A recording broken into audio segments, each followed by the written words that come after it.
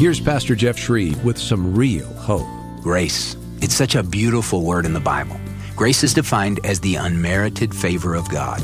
There's a popular acronym that rightly states GRACE, God's riches at Christ's expense. Grace is that which everyone needs and no one deserves. Now, Jesus was and is full of both grace and truth. John 1:14 makes that abundantly clear. Grace doesn't trump truth, and truth doesn't trump grace. Every pastor needs to remind himself of these two key foundational points, and every Christian needs to evaluate a church or ministry by grace and truth. A church that is grace-heavy and truth-light, or truth-heavy and grace-light, is out of balance and out of sync with God. Jesus was full of both grace and truth. He has grace to forgive the worst of sinners and truth to keep us walking in the light of His holiness. Now that's real hope. Find real hope in Jesus Christ. Visit FromHisHeart.org.